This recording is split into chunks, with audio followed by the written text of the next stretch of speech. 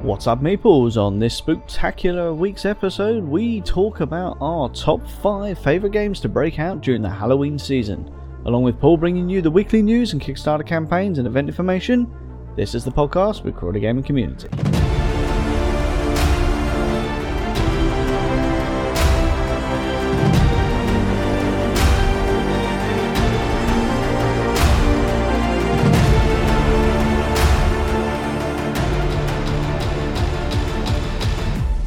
What's up, guys? My name is Jason. My name's Ian. We are two game club organisers shooting the breeze about tabletop gaming. So pop the kettle on, grab a brew, and let's go on with today's episode. And on today's episode, we are going to be talking about the games that we've purchased and had delivered this week. And trust me, there's a lot on Ian's part this week. I don't know what you're talking about.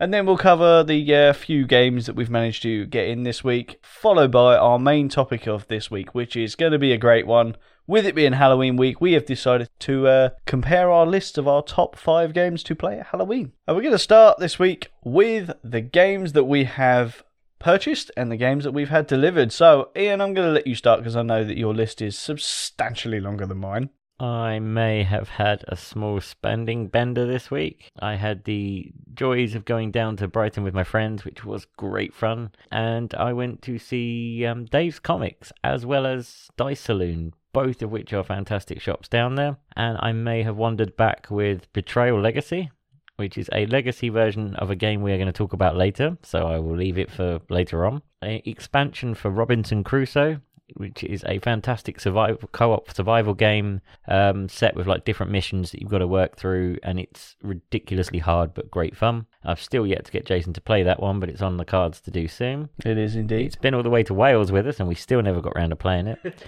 But I have played that game since, and it is really good fun. I also bought myself a copy of Skull, which we've talked about many a time on here. And I bought paints to start painting a lot of my miniatures. The lovely Kiri, one of my really close friends and one of our comic book shop players, is slowly teaching me how to paint at the moment. I have been on a not so big spending binge. I have actually only purchased one solitary game this week, and it's not even for me, which is the most depressing thing. I purchased my first Castle Panic for my young son. So yeah, that was my purchase this week. I feel rather empty, so I'm imagining that next week is going to be painful on my bank balance. So we're going to move on to the games that we've played this week, and again, it's been an incredibly busy week for both of us, and there's been very few games that have actually been played. So I know you guys are probably sick of hearing about it now, but last week I finally got to try the last part of my latest expansion for Downforce with another 6-player game. Great fun. I didn't come anywhere close to winning again, which was hilarious. But no, I really enjoyed that, and that spent most of our Wednesday night last week playing that and getting that rolling. Yeah, again, I didn't manage to jump in on that game because at the end of the day, the community that turn up to our events, they always come first, and I did watch that game again. And it was the map that I was very much interested in with the animal mechanics, which was with the snake, elephant, and antelope. And they do change the game a lot. They move when the first car passes their own lines, but they basically make the track single track at certain points. And it's the first game of Downforce I've ever played where we played like over a third of the deck before we'd even passed the first corner. It was really quite worrying. I literally, my own personal car, only just crossed the line due to an ability. Wow. And I finished last. Yeah. That's impressive. I mean, I've never known anyone to run out of cars. No. So.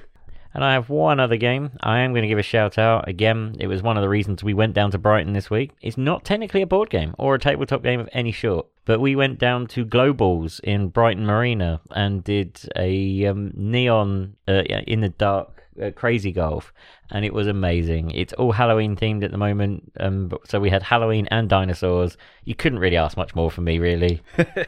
And yeah, I was very, very, very impressed. I'll definitely be going back there, so shout out to Globals as well. Yeah, I will echo that. I obviously didn't manage to get down there with you this weekend. However, I have been down to Globals, and it is great fun. The neon dinosaurs, it's like walking around a game of Dinosaur Island. It really is amazing. Great fun to play down there. So I will go back and maybe we can have a podcast day out. We might even take Paul with us. The games I've played this week. I managed to play a game this week with a good friend of mine. It's a game that I haven't played for so long, yet at the time that I used to play it, I was playing it probably 20 plus times a week, which was Star Wars Destiny, which is a card and dice based game. Unfortunately, it is a game that is no longer in existence. I think it came out of production last year sometime, which is a real shame because the game was very good. Unfortunately, it dwindled in numbers, and then Fantasy Flight Games just didn't see the necessity to keep it going. But it reignited my flame for playing that game, and because I've got the first 3 sets in its entirety, I can make ridiculous amount of decks. So I can see me playing that a lot over the next few weeks. Yeah, it was good fun. I didn't get to play in the games, but again, I'm another fan of Destiny. It's a very good game. I mean, it doesn't take much to get me hooked on a card game anyway, and it's got Star Wars on it. Can't ask for much more. But no, I do enjoy that game as well. Yep, I can well see us playing it at some point very soon as well. Come at me, bruh. Oh yeah. So, unfortunately, not a very big section of the games that we played this week, but they were the games that we played this week. But we are going to move on now to our main topic of the week, which is our very first list-based episode. And this section is going to be a case of it's my top 5 games to play at Halloween versus Ian's top 5 games to play at Halloween. So, do we think this list is going to be any different? Could be. Let's start this. What is your first game that you love to break out at Halloween? I'm going to start the list with probably my least favourite of the ones, and that's not to degrade the game or anything, but it hasn't seen the table for a while. It's a really interesting deck building game. It's called Xenoshift, and I've put it in here because it's horror themed. It's a bit like the old Alien style films and Predator style films. It's a co-op game, but it's also a deck builder sort of thing, where you each get a line of 4 enemies and you can build up to 4 troops of your own, and they just face off till there's nothing left. And then you have like equipment cards you can give them and item cards you can drop in and like event bits. But that's about as far as the co-op side of it goes. You have to all survive because you have a central health and a central base sort of thing with health on it. But it's also difficult because there's not a lot you can play on each other's boards. And it can be a little bit on the slower side sometimes when you have to go... To make it co-op, you kind of have to go one player at a time, but you can all go at the same time. But then you're more likely to miss the options to help each other. Yeah. So it's quite a difficult one, and just more to explain to people and get people helping each other rather than all me. But actually, as a game, if you can get people going as co-op, it's really good. So it's one that needs to see the table again. It's been a while since it's had a outing. But yeah, as I said, the artwork on the cards are amazing. A very dark, very gory, it's a proper horror-y style game. I have 2 versions of it. I kickstarted both. I backed the original Xenoshift Onslaught through Kickstarter, got all the mini expansions that go with that. I also managed to get the sequel, Xenoshift Dreadmere, but I didn't get much of the way of extras and any other expansions that went along with that, as I didn't have the money at the time, which was a shame. But yeah, I would definitely go back to this game over and over again, but it's one of those ones you more have to get everyone in the mood to play, and you all have to genuinely be willing to want to help and work together. And that's not always an easy thing to do. No, I've got to say, I've only played that game a couple of times, and both times with yourself, and it's a very good game. Very good deck building game. I'm a big fan of deck building games, as we know. It's probably the type of game that I've sunk the most money into. But I've only ever played the original Xenoshift. I never played the second one. So I mean, if I was to ask you which version of that would you say you prefer? Would you say it's the second one where they've maybe learnt from their mistakes, or maybe they've gone too far with the second one? I think it's difficult. I think I prefer the cards and the theme of the original one a lot more. But as you said, as games come out with standalone expansions and stuff like that, it genuinely fixes issues with the game. So I'd happily play both. I think it's the weirdest. They do work with each other. I've mixed and matched with them before. Yeah, it's the sort of thing I think, I've just built it into one bigger game now. So that is your first one on your list, and I'll bring the first one out on my list, and these are in no order whatsoever. It's just literally as I've got them written down to remind myself what I want to talk about. So the first one is actually probably the newest game that's on my list, which is Horrified. Horrified is a 1 to 5 player cooperative pick up and deliver style game from Ravensburger, who also make one of my favourite games of all time. It was released just last year in 2019, and it can be used for ages 10 and up. So it's a pretty good sort of, I suppose you could class it as a family horror style game. It's not too gory, let's put it that way. And it has just a 60 to 90 minute playtime, which I think is really good. The objects of the game is players work together in a normal game, taking on 3 different classic monsters, which can include a variety, but just some of them off the top of my head is Frankenstein, Wolfman, Dracula, the Mummy. Yeah, it's all the classic old, like, early horror film things, and they are really well done in this game as well. They are, yes, incredibly well done. It's a very easy game to play. Basically, each turn, a player performs actions up to the chosen actions permitted by their characters, which I think is interesting rather than a set amount. You perform those actions with the ultimate aim of fighting the monsters, which I really like, because to fight the monsters, you are essentially playing a mini game. It has like a separate mini game where it can be, you've got to get with the swamp monster, for example, you've got to get the boat through the swamp, and things like that. It's a really cool mechanic that I really like. Players will lose the game if the terror track reaches 7, which is really not hard at all, or the monster draw deck is depleted. Obviously, you win the game if you manage to kill all the monsters. So really easy, fun game to play. This actually, I believe, won some awards this year as well. So very, very justified. Ravensburger have knocked it out of the park with this game, I think. They've been doing well in general, actually. But no, this game, I've played it a couple of times. I love it. It's still on my to-buy list. And again, I will play this happily at any chance I get. It's got co-op written on it for a start, so you've already got me interested. Oh, yeah. I have one. I mean, the one complaint I have about this game is the monsters are miniatures, which is great. But I don't like the fact that in the retail version, the player pawns are just cardboard. They're not miniatures. So I think that was a real miss trick there. So other than that, I've got no complaints about it whatsoever. Really, really good game. So moving back over to my list, I'm going to go for a nice, quick, family-friendly game as well. One that I got introduced to this year and I managed to buy during lockdown. I think may even be after we started the podcast, like really back early on. And it's called Ghost Fighting Treasure Hunters. And I adore this game. I heard good things about it. I got it really cheap, second-hand market, and I thought I'd take a punt on it. And we can't get enough of it. It's such a simple game. It's 2 to 4 players. And the basic pretense is you have 4 children trying to rescue 8 gems from a haunted house. And you have a small deck of cards that have the letters of each room written on them, 2 fighting dice, and a movement dice. And your turn literally consists of roll the movement dice. On a 1 to 5, you'll be drawing from the ghost deck. A 6 is a free move, basically. And you can move spaces around the house shortly afterwards. But the second action that you do, once you've rolled the dice, if you've revealed a ghost, you reveal a ghost card off the top of the deck. That will either be, in the advanced version of the game, it'll either be one of the letters for one of the rooms, it'll be a locked door of either the green or the blue colours, which will lock every door of that colour, or it will be a shuffle the discard pile back into the deck card, or ones that do the same but make you play cards first. So every time you reveal a letter, you place a ghost in that room. Once 3 ghosts are in the room, you upgrade to a bigger ghost. If 6 of those reach the board, you just outright lose. And if you are in a room with a bigger ghost, you need to fight it with a friend to be able to actually take it down. But yeah, otherwise you need to move around the building and collect the 8 gems. One of the advanced rules for this game makes you collect them in an order. They all have a number on them. But if not, you can just play it on a quicker game, getting them out as quickly as possible. So you kind of have to micromanage the ghosts while going along. If you do choose to fight the ghost, which is the next option after your movement, that you roll one of the ghost fighting dice, the black ones. They either have a blank, a red ghost on, which is the big ones, and they only count for attacking the big ghosts, or a regular ghost, which removes one of the normal ghosts from the room. If you fight with another person in the room, one person can join you and you get to roll 2 dice. And then the last option on the turn is to either pick up or drop off a jewel.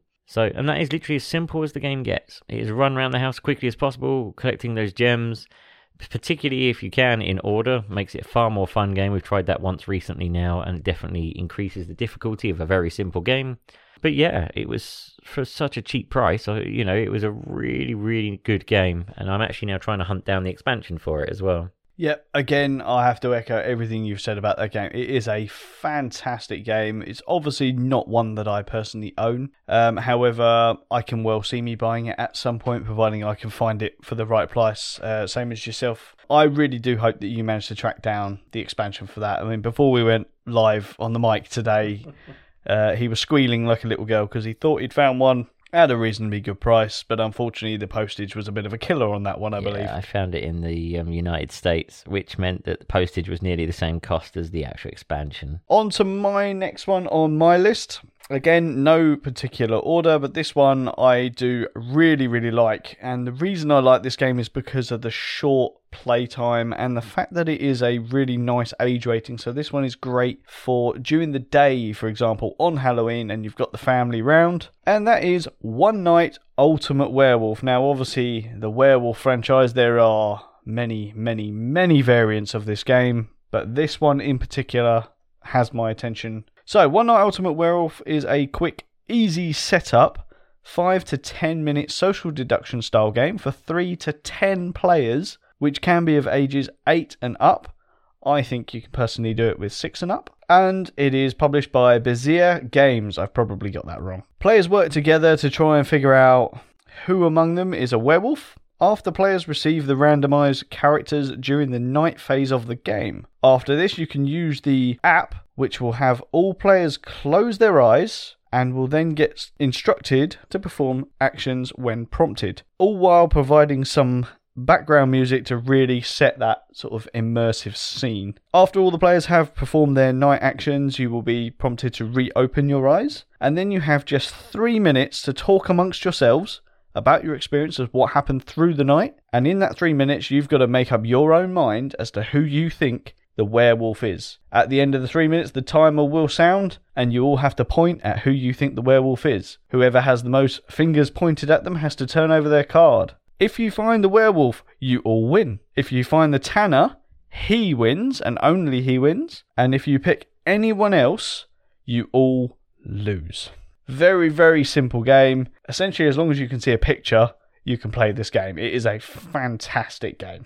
I know that Ian hasn't actually played this game yet, and this is a game that I think we are going to be breaking out possibly in the next week next week or so, with Halloween being here. Yeah. So, back to my list. I have just noticed, I've just been back through my list. Every single game is a co-op game. So, this was one of the games I personally don't actually own, but a good friend of mine does, and it's called Mysterium. So, it's for 2 to 7 players. One person will play as the ghost. Everyone else plays as a medium. And the idea of the game is, through visions, we have to work out to help the ghost remember how they were murdered, who did the crime, where it took place, and what weapon caused their death. To do this, the ghost hands out just random artwork images that might have little hints or themes in them to what they're trying to portray across to the players. And each turn is basically an hour, and you have a set amount of time in which to try and figure this out. And the more you figure out, the easier it becomes for what the ghost can tell you. But they are not allowed to talk throughout the entire game. So it's really, really interesting, and it's a very clever game, all done with a lot of imagery. So, and then at the very end, you have to work out which of the mediums has all the set of matching items for the one that actually relates to the ghost's death, which is really clever. That actually sounds really good fun. It is a game, unfortunately, that I have not had the privilege of playing, but I have heard nothing but good things about that game. So I'm hoping that's going to be a game that we will break out this week. I will see what I can do with my friend Kiri. Yeah. And being that it's Halloween this week, I can imagine that next week you can expect to hear that we've played a lot of these games. Okay, on to my next game, and this one is going to be Mansions of Madness. Now, I have a feeling that this one is going to appear on a lot of people's lists to play at Halloween, and there's a good reason for that. It is another co-op game. This time, though, it's using a hand management and area movement mechanic for 1 to 5 players, aged 14 plus, with a longer 2 to 2.5 hour gameplay, and it's produced by FFG. It's based in the same universe as Eldritch Horror. This game comes with a very immersive app to guide you through the game, where you must work together to search for answers in the cursed hallways of Arkham's mansions by completing complex puzzles, searching and collecting various tools, weapons and information to battle the inevitable monsters, insanity and eventual death. And death is incredibly likely in this game. It's a very, very difficult game to actually succeed in. The game has 4 different scenarios of varying lengths and difficulties. And to be honest, the game it's just a great game with a medium weight complexity to it. However, this game is not a quick game. It's one of those, it's the key game of the evening, if you like, whereas a lot of my other games tend to be either before or after this one. It's not heavy enough to really require a palate cleanser afterwards. However, very, very good game. Can't recommend it enough. Yep, it's one I haven't had the chance to play yet. So again, something that's on my horizon or something to have a look at. I'm going to bring another game in now. And it's another one of my favourites. Quite an old game. Came back out in 2008. And we've played it quite a lot. I have all the expansions for it. And it's called Ghost Stories. Surprise, surprise, another co-op game. And it's where you and up to 3 other Taoists are trying to work together to save and protect a village from the incarnations of the Lord of Hell, Weng Fu, and his legion of ghosts before they haunt the town and recover the ashes that will allow him to return to life. As your Taoist monks, you work together, wandering around a 3x3 grid, trying to attack the ghosts that are at the end of of each of the areas. You can only attack the ones that you're adjacent to, and each one requires certain colours of symbols rolled and extra tokens added to try and beat it. A bit like our Thunderbird sort of games where you want to bolster your normal attacks sort of thing. It's a really difficult game. As the ghosts arrive, they can haunt the tiles, send ghosts out at you and haunt tiles on the village. If 3 of the tiles get haunted, you just outright lose. The draw pile empties you haven't beaten the final boss, who is set near the last few cards of the deck, you lose. And if all of the monks die, you lose. So there's plenty of ways to lose, and the only way to win is to actually defeat Weng Fu himself. We've had a good laugh with this over the years. It's very difficult. It's one of those high difficulty curve games, but then which co-op games aren't really? I think the running theme here is, especially with the horror themed games and general games that come out around, always see the table around the Halloween part. They tend to be co-op based, and they also tend to be insanely difficult to actually win, with multiple ways to lose, but only ever one way to win. Yeah. So yeah, that's another great game. It's another one I would very much like to play very, very soon. Moving on to my next one. I think this is my 4th one now, and this game is not only in my top 5 to break out at Halloween, it is a game that I will break out at pretty much any point of the year, and that is Villainous. Disney Villainous is my 2nd game from Ravensburger to make this list, but it's a player versus player game, which is a nice change from the rest of my list, to be fair. They do exist. They do exist, yeah. We don't only play co-op games, it's just mostly co-op. Like I said, a player versus player game where players take on the role of a classic animated Disney villain trying to complete their evil schemes no matter the cost. This is achieved by using good hand management and not being afraid to stick it to the other players and the other villains using the dreaded fate mechanic. Each villain must complete their own goal, which will come on your player boards, and if you complete that, you win the game. But all the time that you're going for your own goals, you will also be fighting off those do-good heroes, that appear out of your fate decks, while also fending off all of the other players which are trying to stop you from completing your goals. The game takes about an hour and a half, with experienced players maybe playing it in about an hour. It has a below medium complexity and is for anyone aged 10 and up, and can be played with 2 to 6 players, so it's a pretty good player count. So yeah, I absolutely love this game. I can't say enough good things about it. Just, if you only own the base game, that's enough. If you want to buy the expansions, great, but the base game is enough to break out every Halloween. It really is great for the and it's great value as well.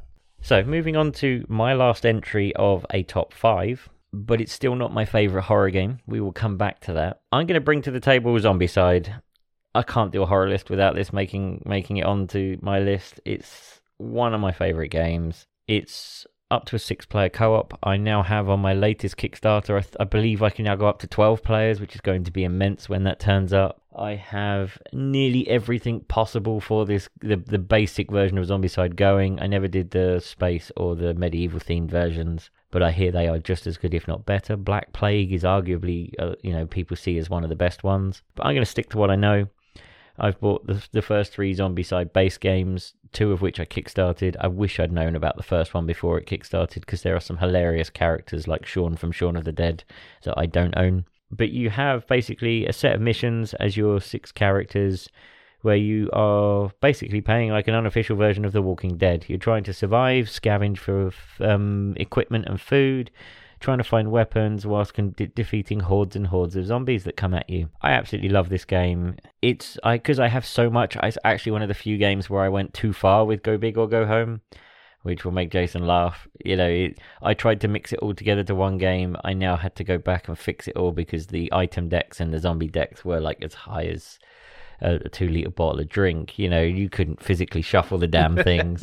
But as long as you're sensible with it, some of the expansions are really good. It's all about moderation. We talked about this when making our own expansions for games and stuff a few weeks back. Mixing expansions for a big game like this also plays into it. One of the mini expansions was a set of zombies called Murder of Crows, which could move up to 3 spaces. They're really designed that you get 1 or 2 of those maximum at the board at one go. They're a really clever designed zombie, that can do a lot of damage. However, if you don't shuffle the deck properly and you have too many of those come out on the board at one go, they would just tear you to pieces. And there's just, it broke the game a bit when I've done things like that. So scaling it back, I've got Zombicide 2.0 on the way. Really looking forward to that turning up, because it fixes a lot of the things they've learnt with Black Plague and the Alien version that they did. And you've got much neater player boards and things like that. So once that arrives, that'll be really interesting. But again, it's an expensive game, but I can't stress for people enough, if you like co-op games and you like the zombie horror theme, this is a must-have. Yeah, and obviously that is a game that I now own myself. I haven't yet played it. It is very, very high on my to-play list, and I know Ian is chomping at the bit to get me to play that as well.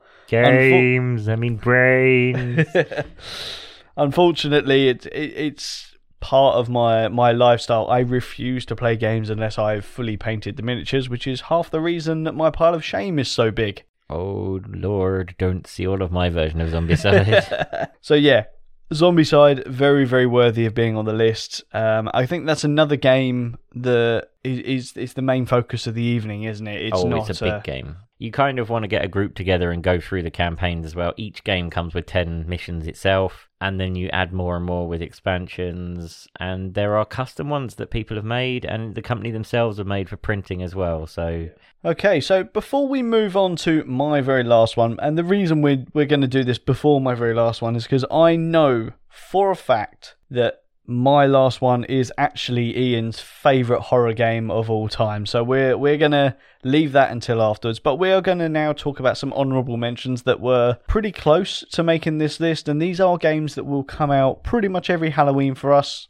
and times in between. But they just weren't in the top 5. They were in the top 10. Yep. So I'll start off with Gloom. So Gloom is a game where you've got some sort of like see-through cards where you all take control of a eccentric family of misfits. And the goal of the game is sad but simple. You want your characters to suffer the greatest tragedies possible before passing on the well-deserved respite of death. So you have to find the worst ways to make your characters the most unhappy, miserable people possible, whilst everyone else is trying to make them happy by playing cards on top of each other.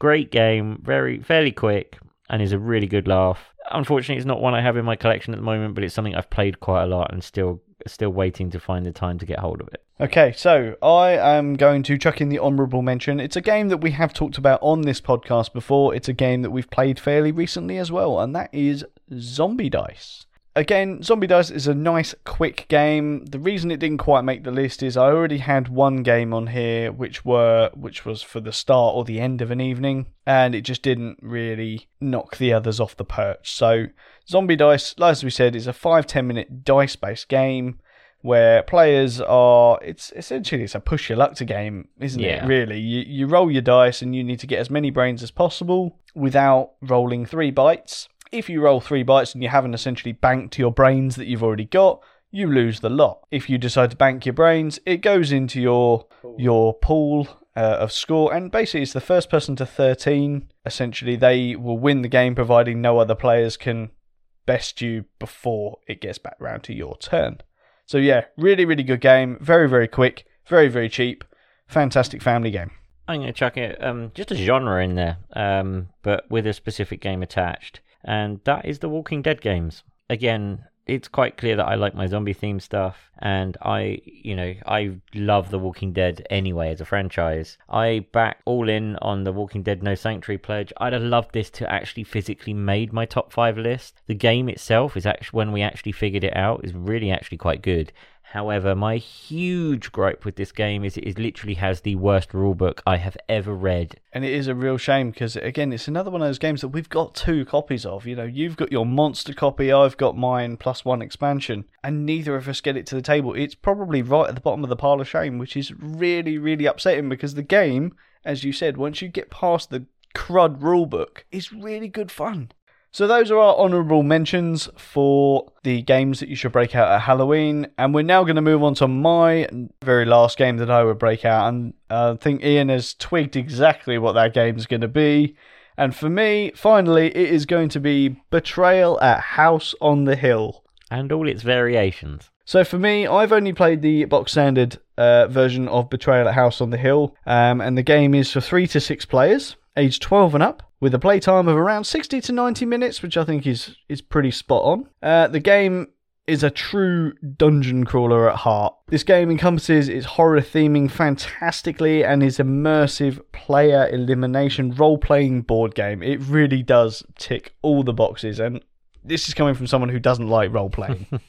So, yeah, fantastic game. Players explore a haunted mansion, turning over tiles as they enter new locations, revealing what could be a library full of unthreatening books, or a simple toilet filled with monsters. So it really is great. You never know what you're going to go into, and I love that about the game. I really, really do. The best thing about this game, though, for me, is that one of you does not belong, and they will betray you. So for the most part, this is a cooperative game, but there is a betrayer amongst you. So the way this works, you have each character has 4 stats, 2 physical, 2 mental.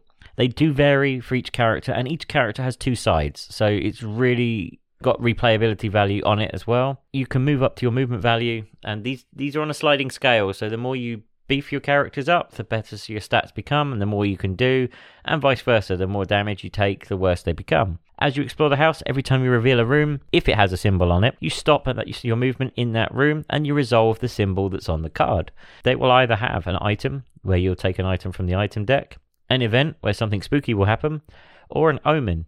And omens are ridiculously good items. However, once an omen's done, and once there's a certain amount done in the game, you do a haunt roll. The reason I word it that way is the original game plays slightly differently to the more modern versions of it. Once the haunt roll has failed, that's when someone becomes a traitor, and you have a missions book, and you follow your chart and for this traitor tome book, and you see which item was revealed in which room by which character. And that will tell you who the traitor is. So it might not even be the person that picked up that omen. And then from that point, you cast aside your traitorous scum. They must leave the room, and they'll go and read the traitor's tome and read their particular mission of what they've got to do, with a slight hint of what the rest of the players need to do to beat them. On the other side, the players have their own version of this book with what they've got to do to win the mission, with a slight hint of what the traitor's trying to do to them. From that point out, you carry on with either some of the most hilarious or ridiculous or deadly missions going on. We've all had one. There was one where we were all shrunk to tiny sizes and had to find a toy plane to escape. You know, we've had one where the house is sinking. We've had werewolves and vampires and zombies set after us. It's all really good fun, but each mission is different. Very creative. There's 50 missions, I think it is, in the base game alone. There's an expansion that adds it to another 50. I have just purchased the Legacy version, which gives you 12 missions to play straight, and then another copy of the game basically at the end with your own personalised house. Very, very nice. Excellent game. Fantastic game. I don't think there's a single person on earth that would disagree that this is Halloween in a box. It really is. It is a fantastic game. And because it's not overly gory, it's not too scary, it can be played with families as well. Obviously not young families. However, now there are variations that can. So, before we go on to the family front, there's a D&D variant with Betrayal at Baldur's Gate. And for the family market, there's a Scooby-Doo variant now as well. I've got to admit, I'm interested in the Scooby-Doo version. And obviously, as Ian has mentioned, there is now a legacy version as well. Anyway, guys, that is our lists. Whose list did you prefer? Do you know any of those games? Have you played any of those games? Which of us do you disagree with? Which of us do you agree with? Or do you agree with both of us? We would really, really love to know your opinions, and why not give us your top 5 games that you would break out at Halloween? Let us know on any of our social media sites, Facebook, Instagram, Twitter, or YouTube, by searching for the podcast, Recorded Gaming Community.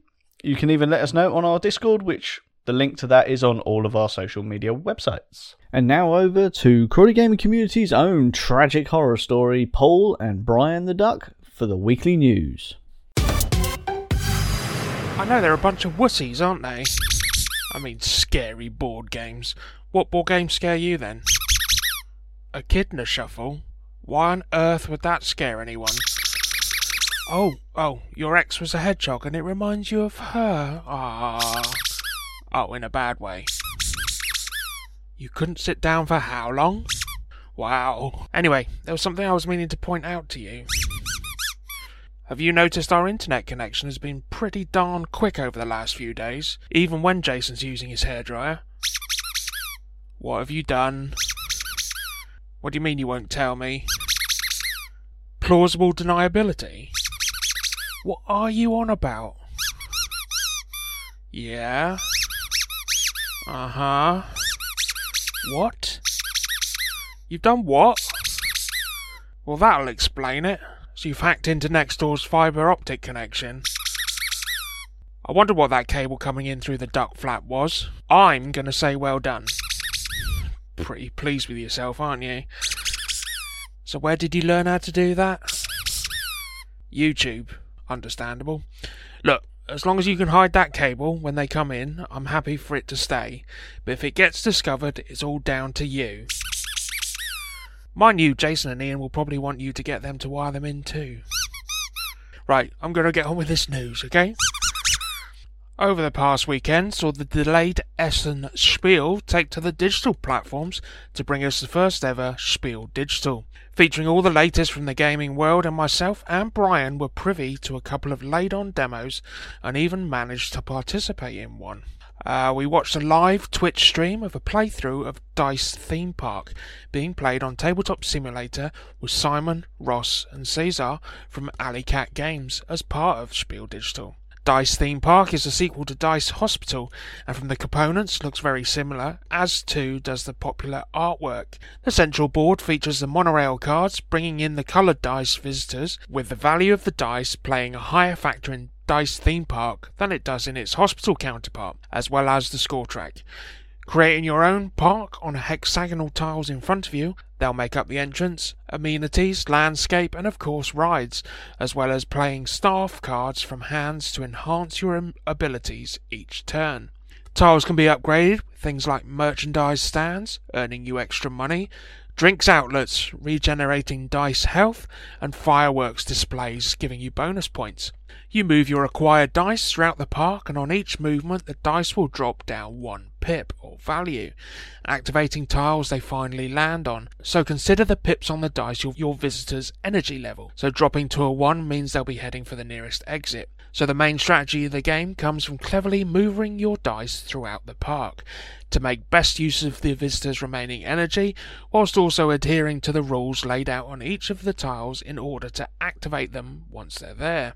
Movement bonuses and mascot bonuses help out each turn with a dice movement, with a chance to acquire more by careful placement of tiles within your park. After each round, points are totaled, money earned, movement tokens reactivated and staff cards circulated, before continuing to the next round where you'll once again cough up money to expand your park and recruit new staff ready for the next round. That's not to say fans of Dice Hospital have been left out. Its latest expansion, Community Care, featuring 3 separate modules for the game, all inside one box. We even managed to watch a demo playthrough featuring one of the new expansion's Maternity. The Maternity expansion, your hospital is equipped to facilitate the miracle of childbirth. The expansion introduced pink dice to the mix that get brought in by ambulance with the regular patients, but as we were told, you've got to try and keep them separate because you don't want the mummies getting poorly.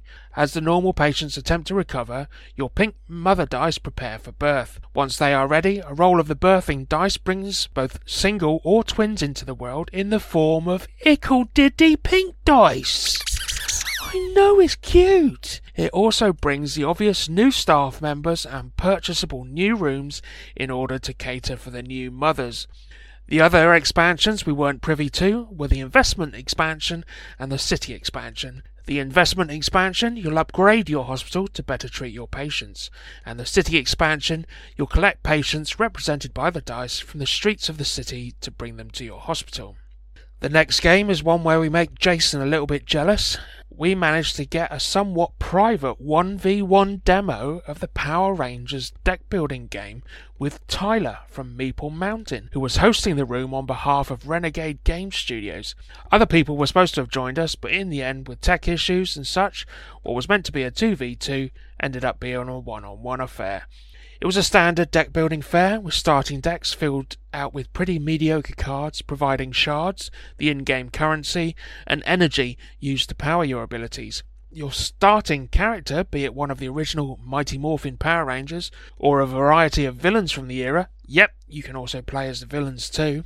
The Rangers are trying to morph into their suited and booted selves before calling on their Mighty Zords and trying to reunite the set to form the Mighty Megazord, and even go further and form the mightier Dragon Megazord, with Rita and her minions trying to call forth various lords to the playing field, all in a bid to beat each other into submission and drop your opposition down to 0 health. Your characters have slots around them that various equipment, heroes and moves can be attached to make each subsequent turn more and more powerful, as well as adding additional abilities to your character's own. The market is always available to purchase items from for both sides, but beware, as members of the opposition appear for your opponent to purchase, but left in the market attack you at the end of each turn, bringing a unique twist and ensuring you keep your eye not just directed at your opponent. I was dropped into a game after a few turns had been taken as to speed up the demo, with Tyler taking the reins of Scorpina as I took on the role of Billy, the Blue Power Ranger. Although I never got to a point to be able to morph, or indeed call on my Zord, gameplay was swift, fun and engaging as we tapped away at each other's health, with my own even dropping to 1 health point at one point. Effective card drawing from my side, with helpful hints from the host, it certainly went down to the wire, with a final swing from me assisted by the Red Ranger. We called Scorpina a taxi and she made her way home. Although brief, and with deck building being a particular favourite mechanic of mine, I thoroughly enjoyed my playthrough of the game, and it's something I'd be interested in playing again when Jason buys it. Yeah, we know he's going to buy it, it's Power Rangers. With pre-orders going live on the Renegade Games Studios website on November the 11th, with the release date not yet confirmed, but it does have an MSRP of $45. Any pre-orders made on the website will come with exclusive pre-order bonuses that won't be available when it does reach retail. It will play with 2 to 4 players in either 1v1, 2v1 or 2v2 combinations and take roughly 30 to 60 minutes to play. With a plethora of content to draw upon, expansions are a definite and have actually been confirmed. Head on over to powerrangersgaming.com/get-notified to sign up and get notified of the release, or alternatively, get down to your FLGS and show an interest. Because of my playthrough and a good old chat with Tyler, we'd like to invite you to visit the Meeple Mountain website, where he and many others contribute to. The website features lots of previews, reviews, top lists, interviews, news and articles of everything gaming, together with a very strong community aspect that they are growing in their hometown of Nashville, USA. Media Mountain has various outlets on social media and YouTube that feature along with the website. Head on over to your preferred social and give them some love. We're going to head on over to Kickstarter now, and we've got a few for you. Sons of Pharaoh, heading for Kickstarter on October the 28th for 2 to 4 players, taking between 90 and 120 minutes. Sons of Pharaoh is a semi-cooperative strategic Eurogame with multiple endings. Pharaoh is a verdant land of forests, mountains and lakes, set at risk by the menace of corruption. All players have to face this threat while pursuing their individual achievements. If you fail to constrain the rise of corruption, everyone loses the game. Collecting the most achievements while avoiding this fatal outcome allows one player to win the game. Players guide different tribes of Weebits, the youngest sons of Pharaoh. They are tiny and industrious humanoids with a common goal to preserve the environment from corruption and help the Great Guardians, the giant keeper animals that watch over the land since remote times. The customization of the Weebit heroes starts from the beginning with a selection of their tribe masks. Original items that can be worn by the minis. Each colour of these masks provides a different specialisation. New heroes can be dressed and upgraded during the game with the acquisition of perks, additional abilities that make every character unique. Weebits can become the most efficient helpers to the Great Guardians, mastering the knowledge of nature and learning to fight corruption. As an additional thrill to the game Jason's gonna love, one player can choose to change sides, get corrupted and gain the corruption sour as a new hero, becoming able to win in the event corruption defeats all the others. On October the 31st is Cute Alien Nation. All those tiny hedgehogs, begging puppies, playful kittens wearing knitted mittens. It's enough to alienate a full-grown sane person. And no wonder, since this was their purpose all along. By taking the shape of harmless, adorable animals, these vicious aliens have been secretly working to invade Earth ever since the dawn of the internet. And now they are finally showing their true nature as they prepare to deal humanity the final blow. They are cute, and we are doomed, except for a single human. Will it be you? Cute Alien Nation is an action strategy card game for 3 to 5 players, aged 7 and up, and in which players use cards to defend against cuteness attacks and to gain advantages over the other players. When a player draws a special cuteness card, it triggers a separate game mode called a cuteness attack, in which the player must confront the cuteness using a set of defensive cards. If the cuteness wins, the player dies and is removed from the game. If the cuteness is defeated, the player survives the attack and keeps on playing. The winner is the last player left alive. Simple. Another game out on November the 2nd is Battle Scars. Battle Scars is a fast-paced, high-impact tabletop minis strategy board game. Disputes arise and they need settling. Recruit an operator, select hot swappable equipment to adjust during precarious combat situations, make tough choices with tight resource management, and cripple your opponents with devastating damage events. All of that coupled with dynamic initiative utilised round over round, you'll measure the advantages and quickly discover some of the disadvantages of shooting first and or shooting last. A winner will be immediately declared after a player obtains 7 victory points. So, test your mettle and earn your battle scars. Back in late July, Jason sent me a single image of a miniature. That miniature was the one and only Harry Potter astride a broom in flight, reaching for what could only be a golden snitch. A second image appeared a few weeks later of Harry's nemesis Malfoy astride his broom. Both characters weren't in school robes but in Quidditch cloaks. With this being the only information to go on until now, even Board Game Geek has come up blank with any info, but Night Models, famous for introducing us to Harry Potter's miniature game, will be releasing either models for Quidditch as a new expansion to the miniatures game, or, and the more likely of the two, is a brand new game heading for Kickstarter. The only thing we can tell you now is it's going live on the 5th of November. And we move on to some gaming events now. Jason and Ian would love to see you all on Wednesday, again, for Gaming at the Comic Shop, running between 6 and 10 at the Comic Shop, 42 High Street, Crawley, RH10 1BW, at £3 a head, with refreshments available on site. And we've got Dave over in Lewis on Thursday night. He'd love for you to attend Trinity Gaming Cafe and Lewis Board Games Club evening between 7:30 and 11:30 at Trinity Church, Arbinger Place, Lewis, BN7 2QA. Again, they're at £3 a head and with refreshments available on site. Ransack Board Game Lounge and Escape Rooms in Worthing also have their doors open late on a Thursday for Worthing board gamers from 7 till 10. Thursday evenings let gamers play at a reduced rate from weekdays at just £2 per person, with a selection of hot and cold food and drinks available for purchase. You can head down to 24 to 26 Portland Road, Worthing, BN11 1QN. Again, it's best to head on over to ransack.co.uk to book you a table, as space is limited. That's all from the shed this week. So it's a goodbye from him, and a goodbye from me. Stay safe and stay gaming. Thank you, Paul, and thank you, Brian, for the news. And thank you guys very much for joining us this week while we've been talking about our favourite games that we like to break out during the Halloween season. If you did enjoy what you heard today, please do leave us a review on whatever podcast platform you listen to this on. You can leave us comments on any of our social media sites, Facebook, Instagram and Twitter. Or if you've been watching this on YouTube, whack a little comment down in the comments section. Anyway, guys, we're going to wrap it up there. Do you have anything else you'd like to add this week, Ian? No, just stay well, stay safe, and look after yourselves. I couldn't agree with you more. Have a great Halloween out there, guys. Thank you very much for listening. We will see you next week for more tabletop gaming goodness. Game safe, and we'll see you then. Goodbye. Bye.